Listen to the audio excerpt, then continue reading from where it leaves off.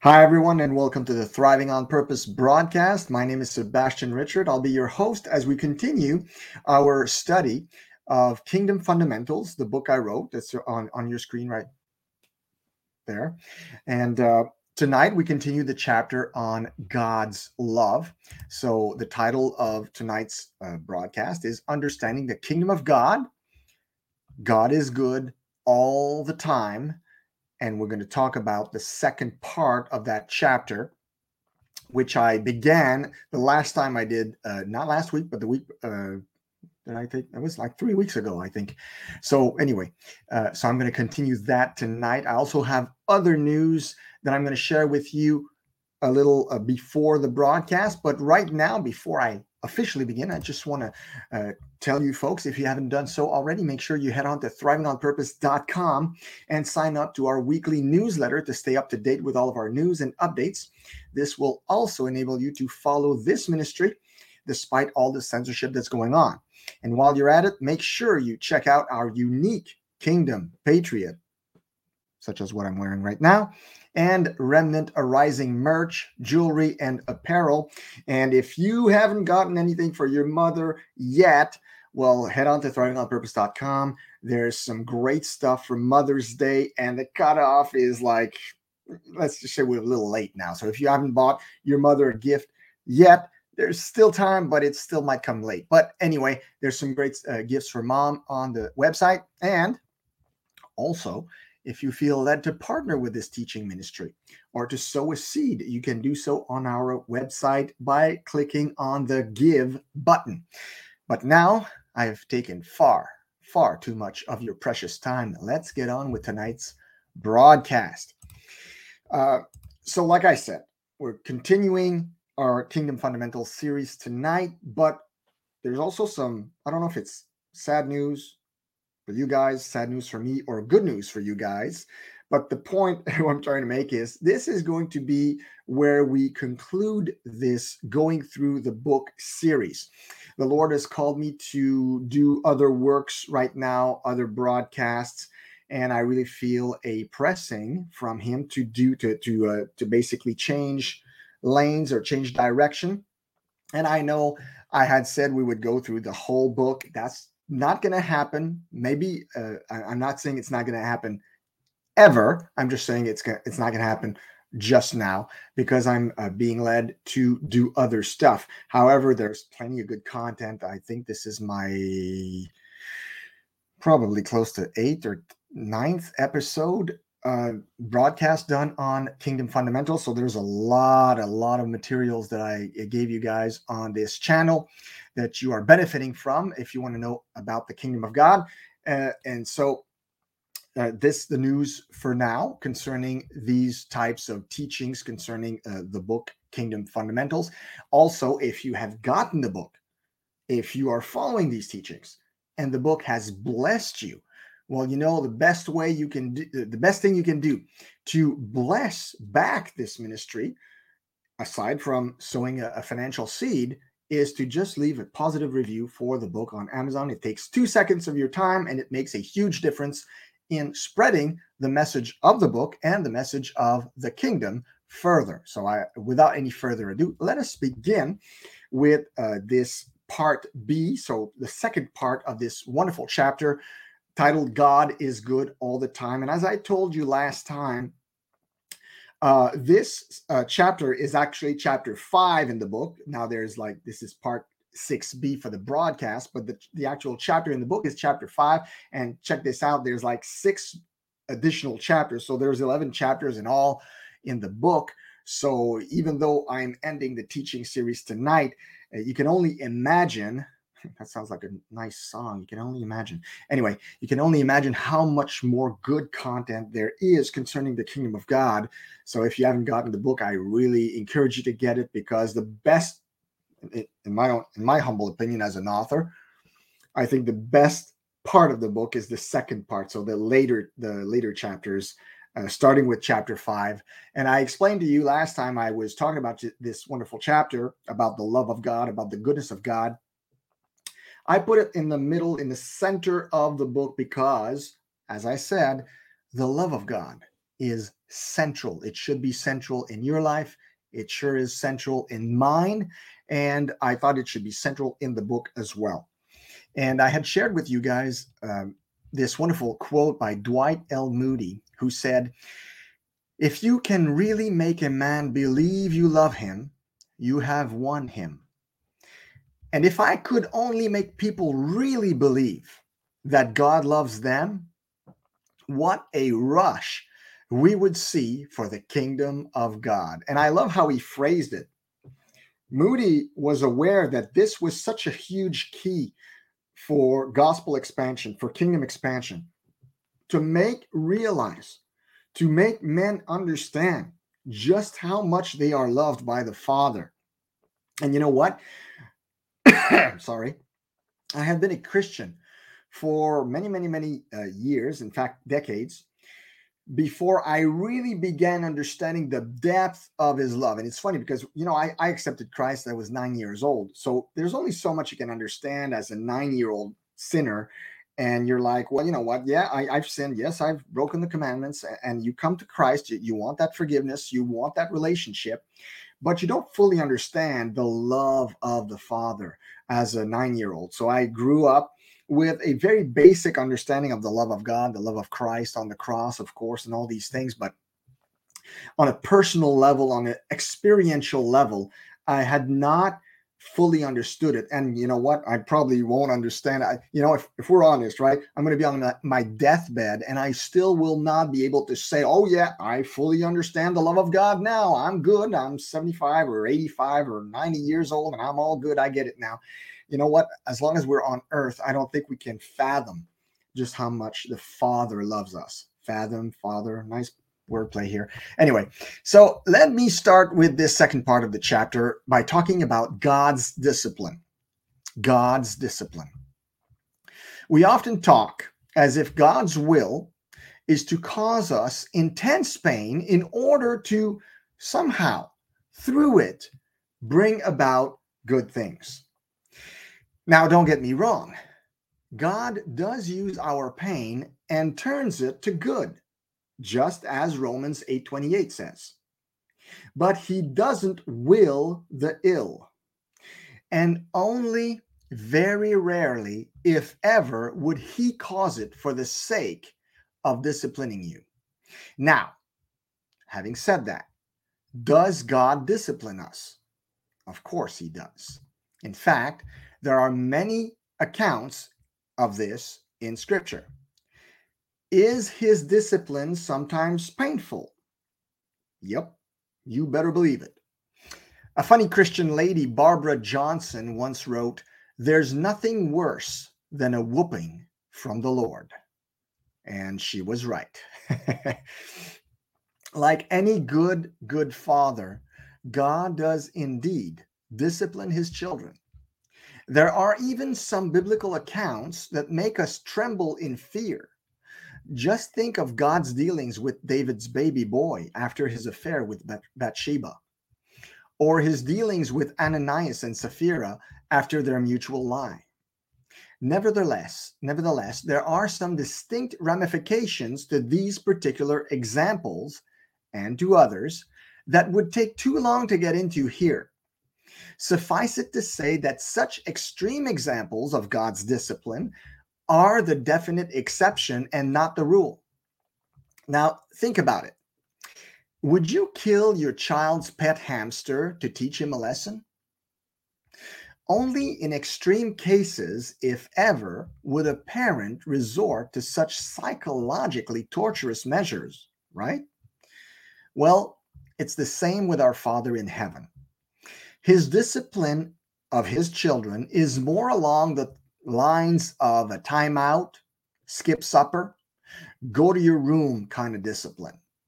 And yes, sometimes when we're really rebellious, he spanks us, and rightfully so. I want to read the subhead. God doesn't will the ill in your life. I already said that before, but let me explain further on this. James 1:13 says, "When tempted, no one should say, 'God is tempting me.' For God cannot be tempted by evil, nor does he tempt anyone.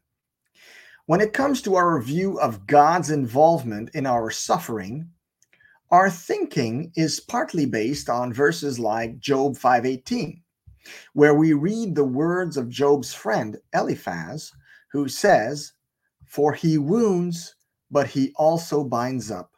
He injures, but his hands also heal." Now, at first glance, this seems to make sense. It sums up many churchgoers' beliefs. However, we forget the rebuke of the Lord on Eliphaz at the end of the book of Job, where he accuses Eliphaz of having spoken wrongly of him.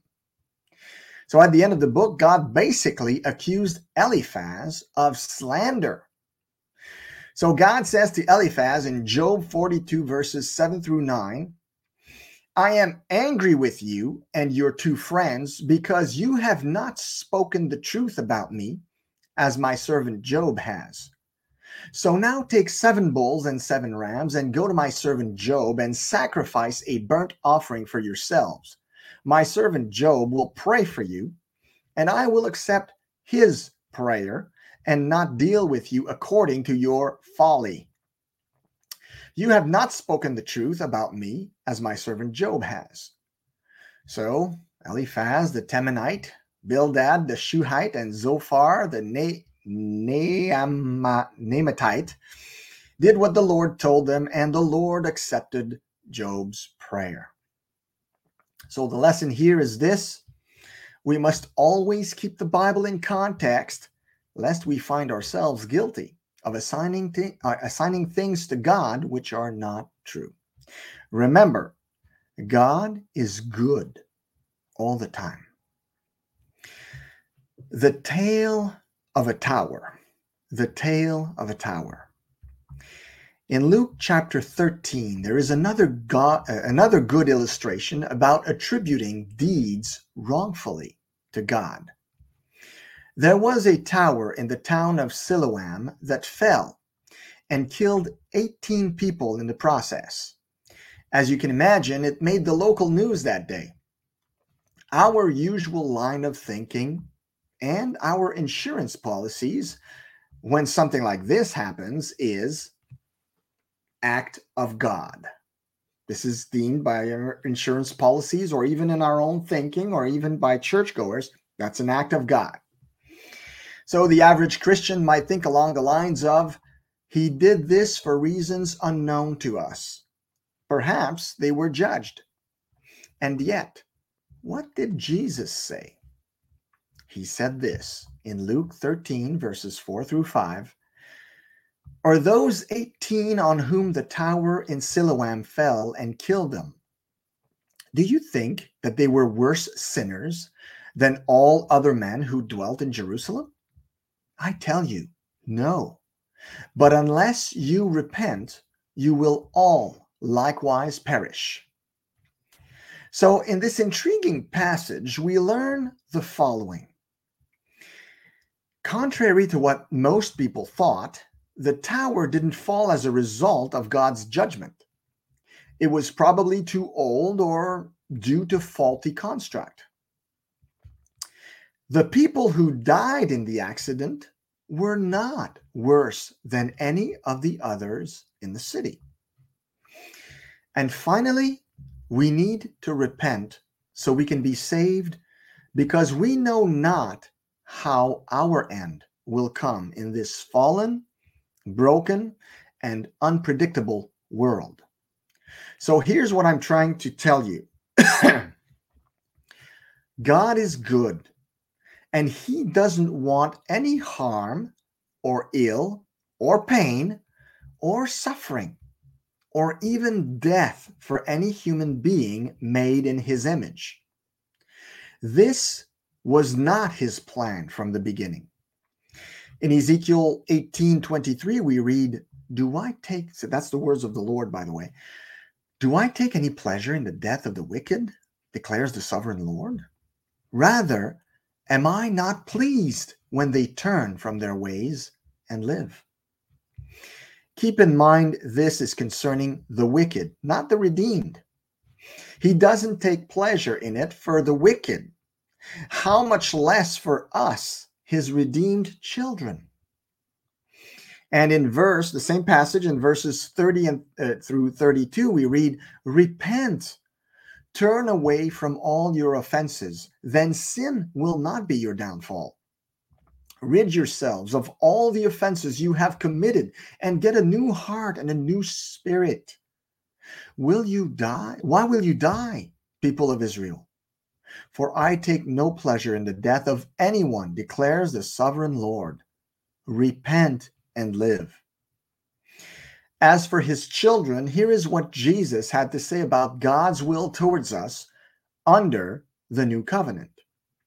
In Matthew chapter 7, verses 9 through 11, Jesus says, which of you, if your son asks for bread, will give him a stone?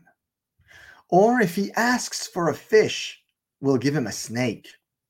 If you then, though you are evil, know how to give good gifts to your children, how much more will your Father in heaven give good gifts to those who ask him? It's so interesting because in this passage, Jesus is correcting our perverse thinking. So the point Jesus is making is this: God would never, ever do worse things to us than we do to our own children. And whatever good we would do for our children, us being evil, imagine how much better the Father would do for us. So with this in mind, let's suppose a little bit.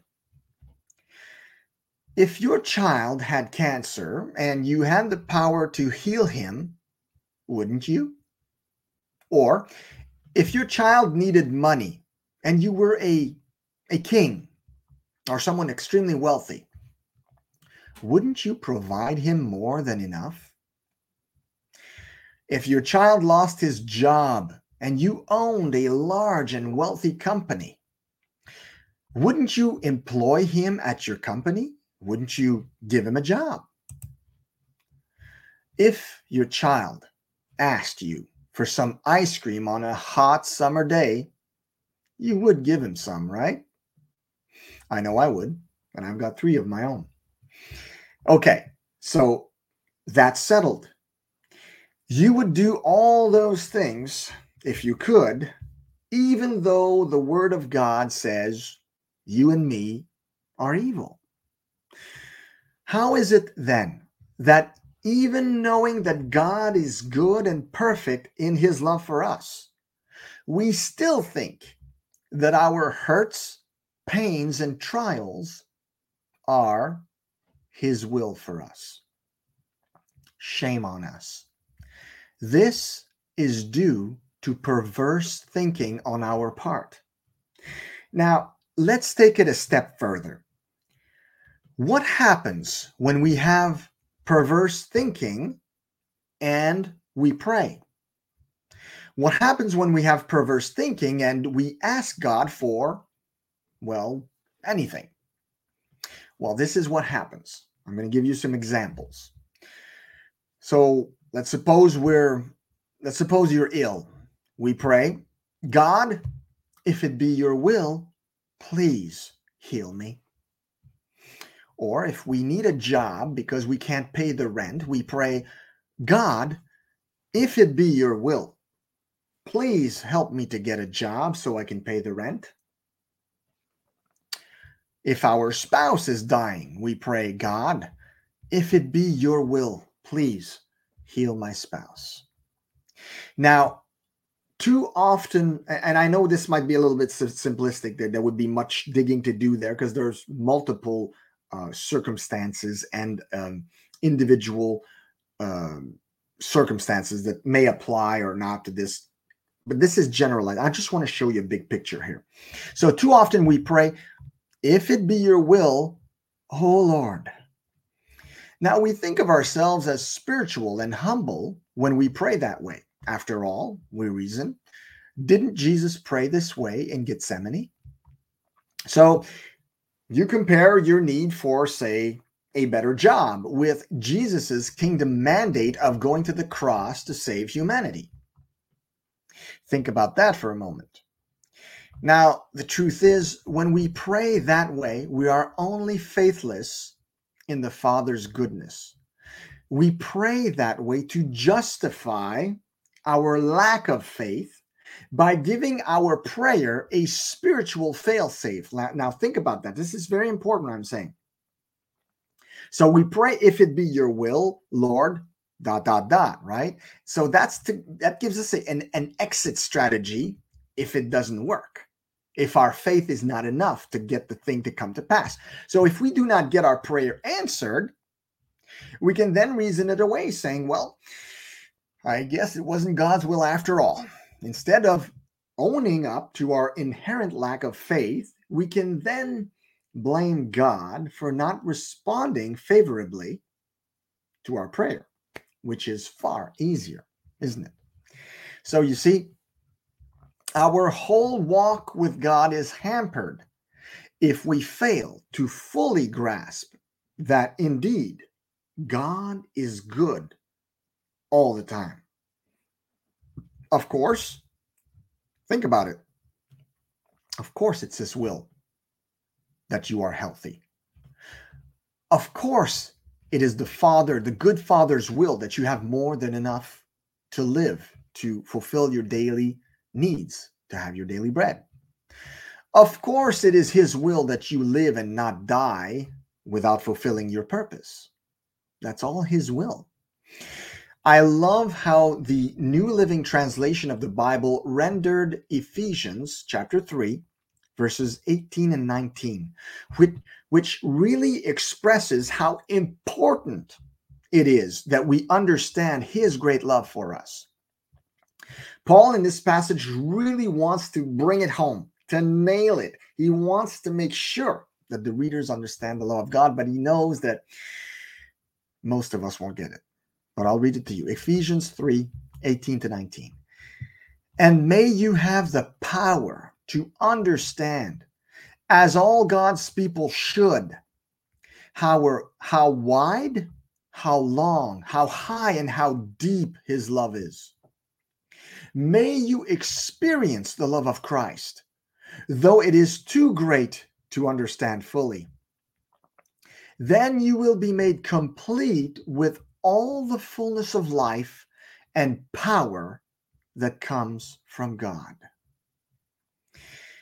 In other words, we cannot be made complete, full of life and of power, unless we know, receive, and experience the love of God. Now, this is such an important, powerful passage.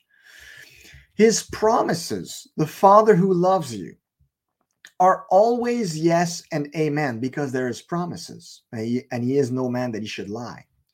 In 1 Corinthians 1:20, the Apostle Paul reminds us that all the promises of God in Him are yes, and in Him amen, through to the glory of God through us.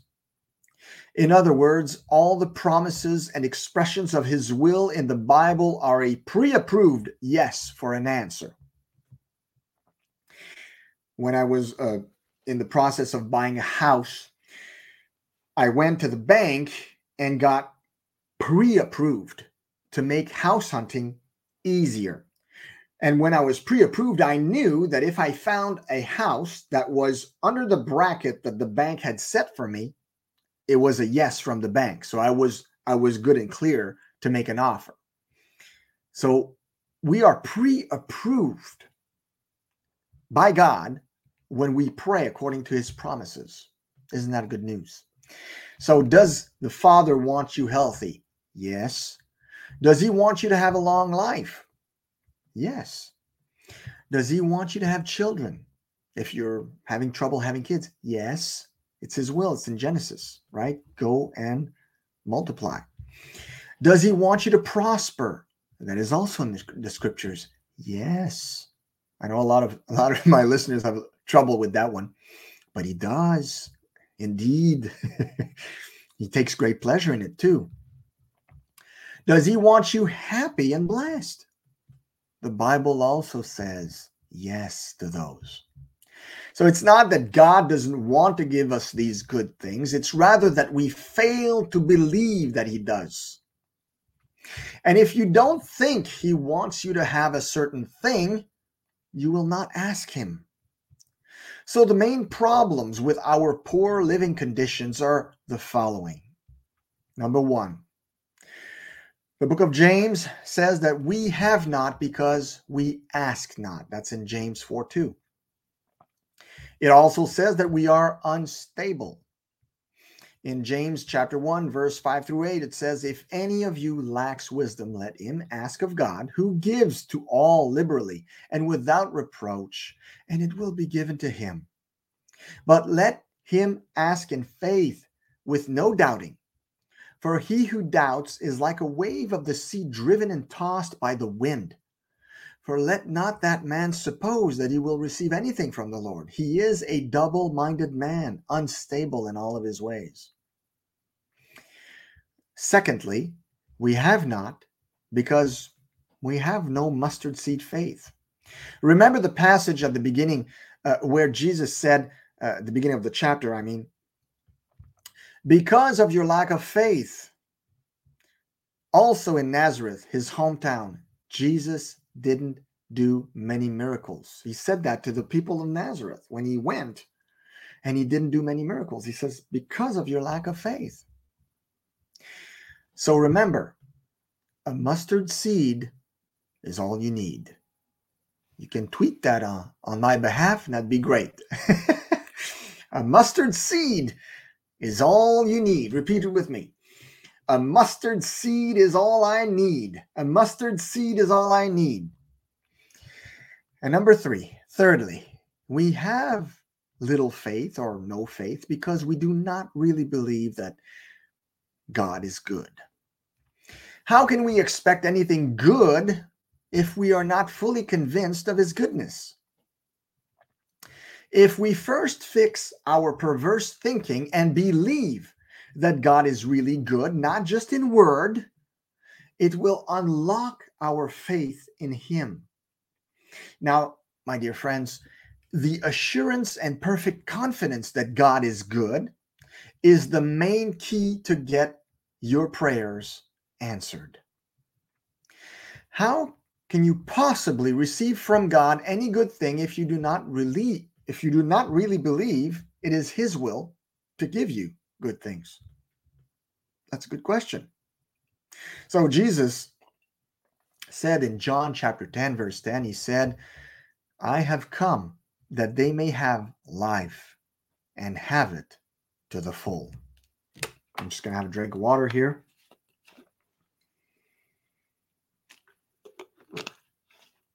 I love that verse. Jesus came to give us the fullness of life. The fullness of life. Through everything he did, going to the cross, rising from the dead, and the subsequent outpouring of the Holy Spirit, he followed through. He delivered.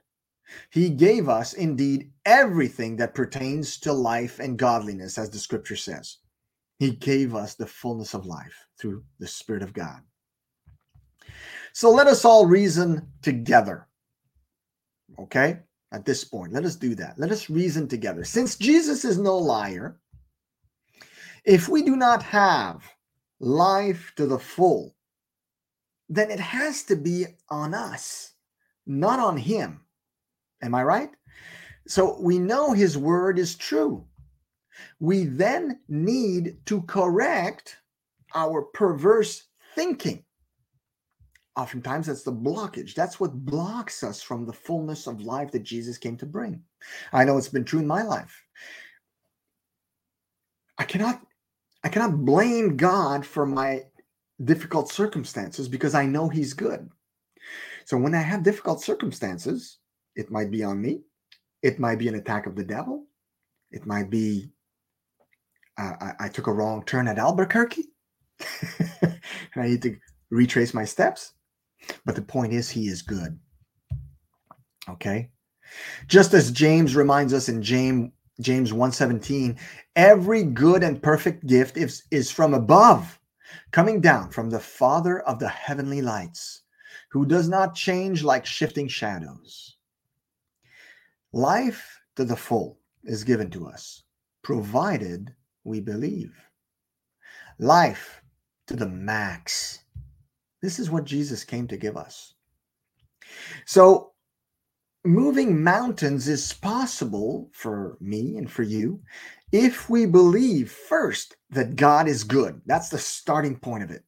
It all starts with understanding that God really is good. Change this one thing in your life, change this one thing in your thinking, and your life will change right away. Do not be conformed, but be transformed, the Apostle Paul said. The deep love of God and belief in his goodness are what transform us. Now, what do other Bible passages tell us about the Father's goodness, about God's goodness? Well, here are a few. One of my favorite ones is Jeremiah 29:11. For I know the plans I have for you, declares the Lord, plans to prosper you and not to harm you, plans to give you hope and a future. I really like how the Lord here addresses our perverse thinking. He knows how frail we are. He basically says it. He says, plans to prosper you and not to harm you. He's basically inviting us to correct our thinking. Psalm 34:8. Taste and see that the Lord is good. Blessed is the one who takes refuge in him. Psalm 84:11. For the Lord God is a sun and shield. The Lord bestows favor and honor. No good thing does he withhold from those whose walk is blameless. And good news, we are blameless in Christ. We have a better covenant than when David penned those words. Psalm 86:5. You, Lord, are forgiving and good, abounding in love to all who call on you. Psalm 107 verse 1. Give thanks to the Lord, for he is good. His love endures forever. Psalm 145 verse 9. The Lord is good to all. He has compassion on all he has made. Mark chapter 10 verses 17 and 18 says this. As Jesus started on his way, a man ran up to him and fell on his knees before him. Good teacher, he asked, what must I do to inherit eternal life? Why do you call me good? Jesus answered. No one is good except God alone. Isn't that a fascinating passage, huh?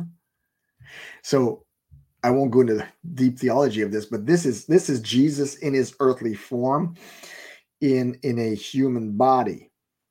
So there were certain limits put in this state. And he didn't even dare call himself good. He didn't even dare call himself good. And he pointed to the Father. Hebrews 11:6, and without faith it is impossible to please God, because anyone who comes to him must believe that he exists and that he rewards those who earnestly seek him. Dear friends, rewards are given to us because he is good. Now I want to talk a little bit about agreeing with heaven. Agreeing with heaven. So as we reach the end of this incredible chapter on the love of God, the two-part chapter on the love of God, one thing is clear. In order to have what heaven has, we must agree with what heaven says.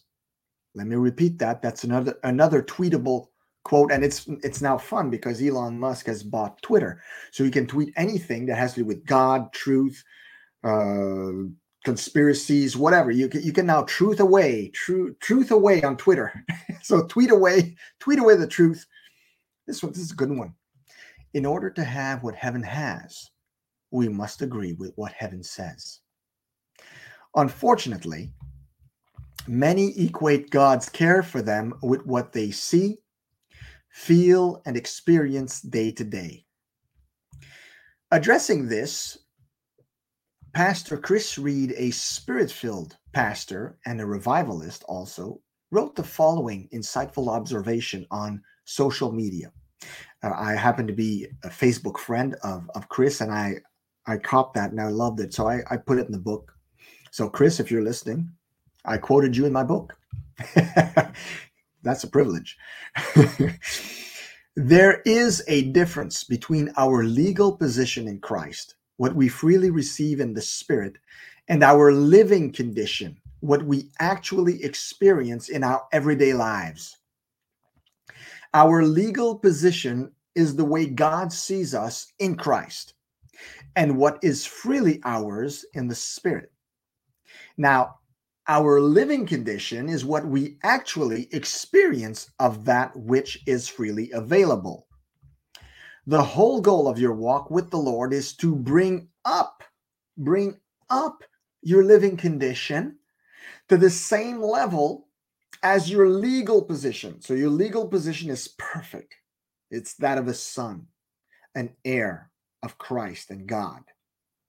So that's the reality that you have in heavenlies, in heaven's court, in heaven's system, in the kingdom of God. That is your reality.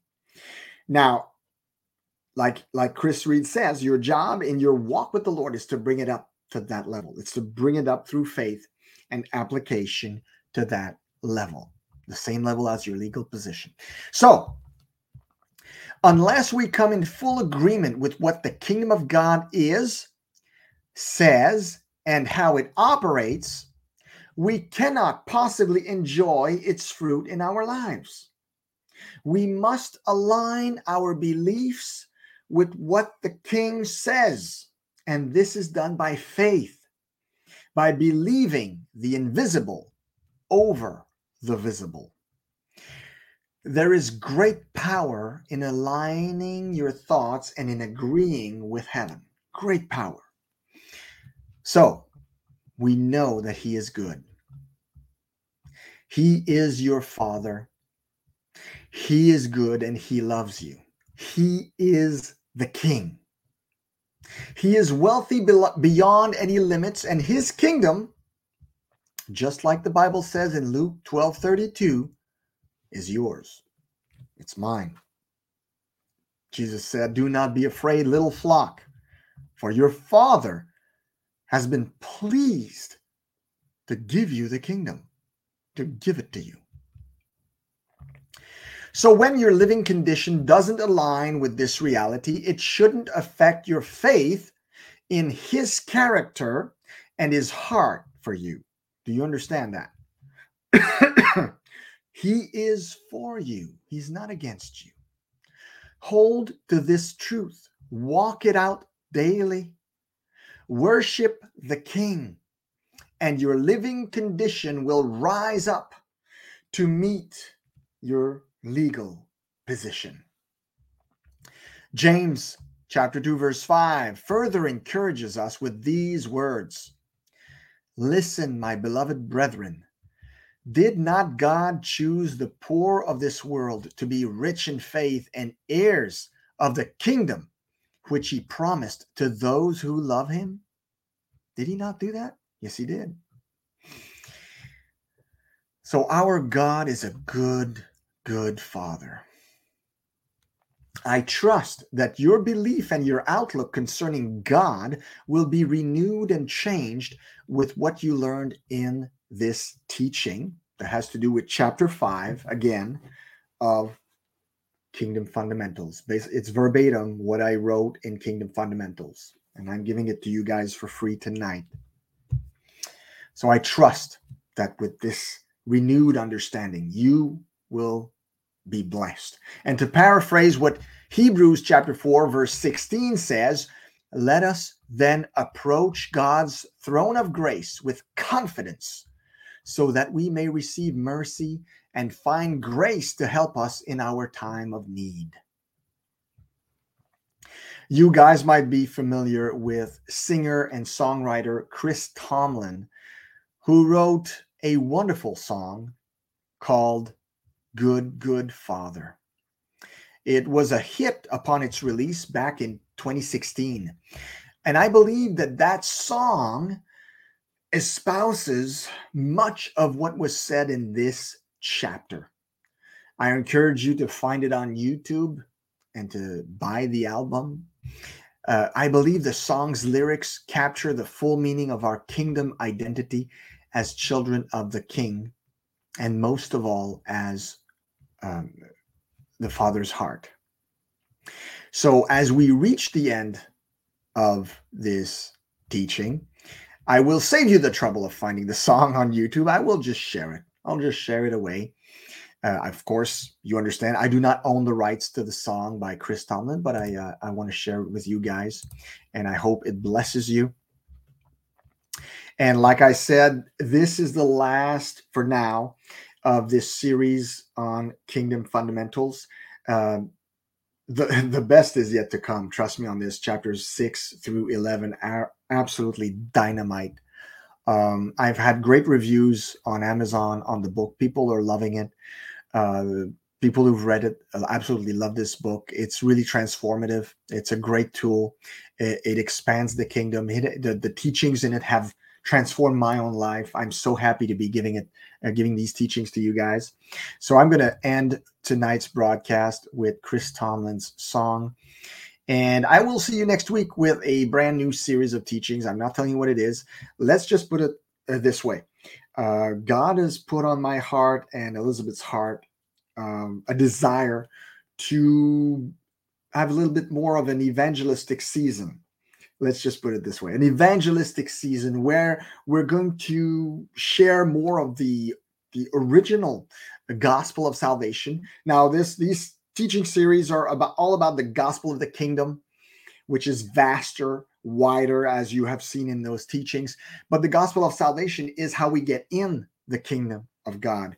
So the good news of Jesus' salvation is so important. And we're going to do a series that's kind of based, it's made, I don't want to say too much, but it's made to help new believers. It's made to help Christians who have just begun their walk with the Lord. So this will be a very, very useful series that the Lord has led us to do.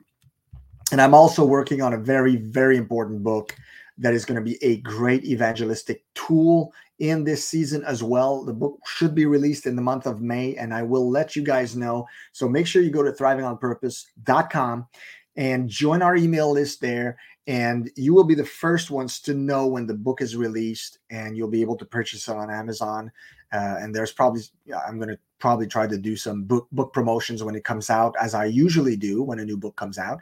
So you guys want to be the first ones to know this. And this book will be such a huge blessing for the body of Christ, yes, but for all the unsaved, because it's going to be, I believe, an incredible tool in the hands of believers to do some outreach with their friends and family. I won't say too much because I don't want to sell the whole thing, because when it comes out, it's going to be huge, that book. So I'm excited about it. I can't wait to share it. So I'm ending this broadcast with Good, Good Father by Chris Tomlin. Be blessed and thrive on.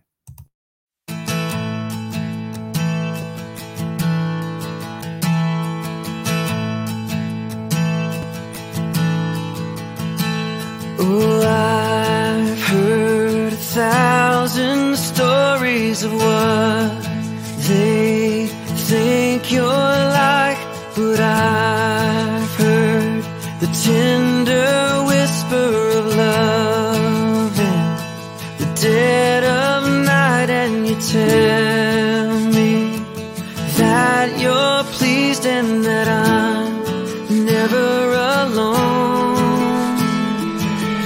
You're a good, good father. It's who you are. It's who you are.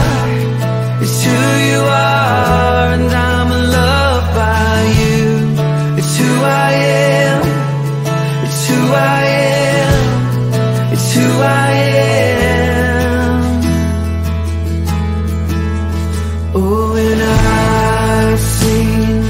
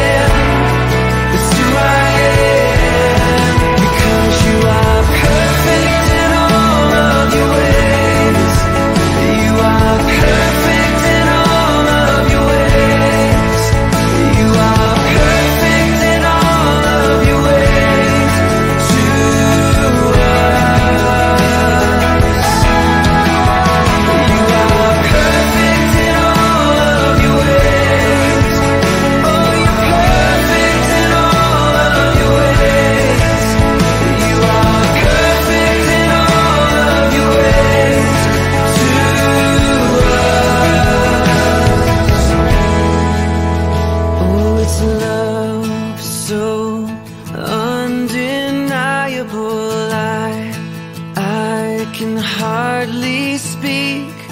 Peace so unexplainable. I can hardly think as you call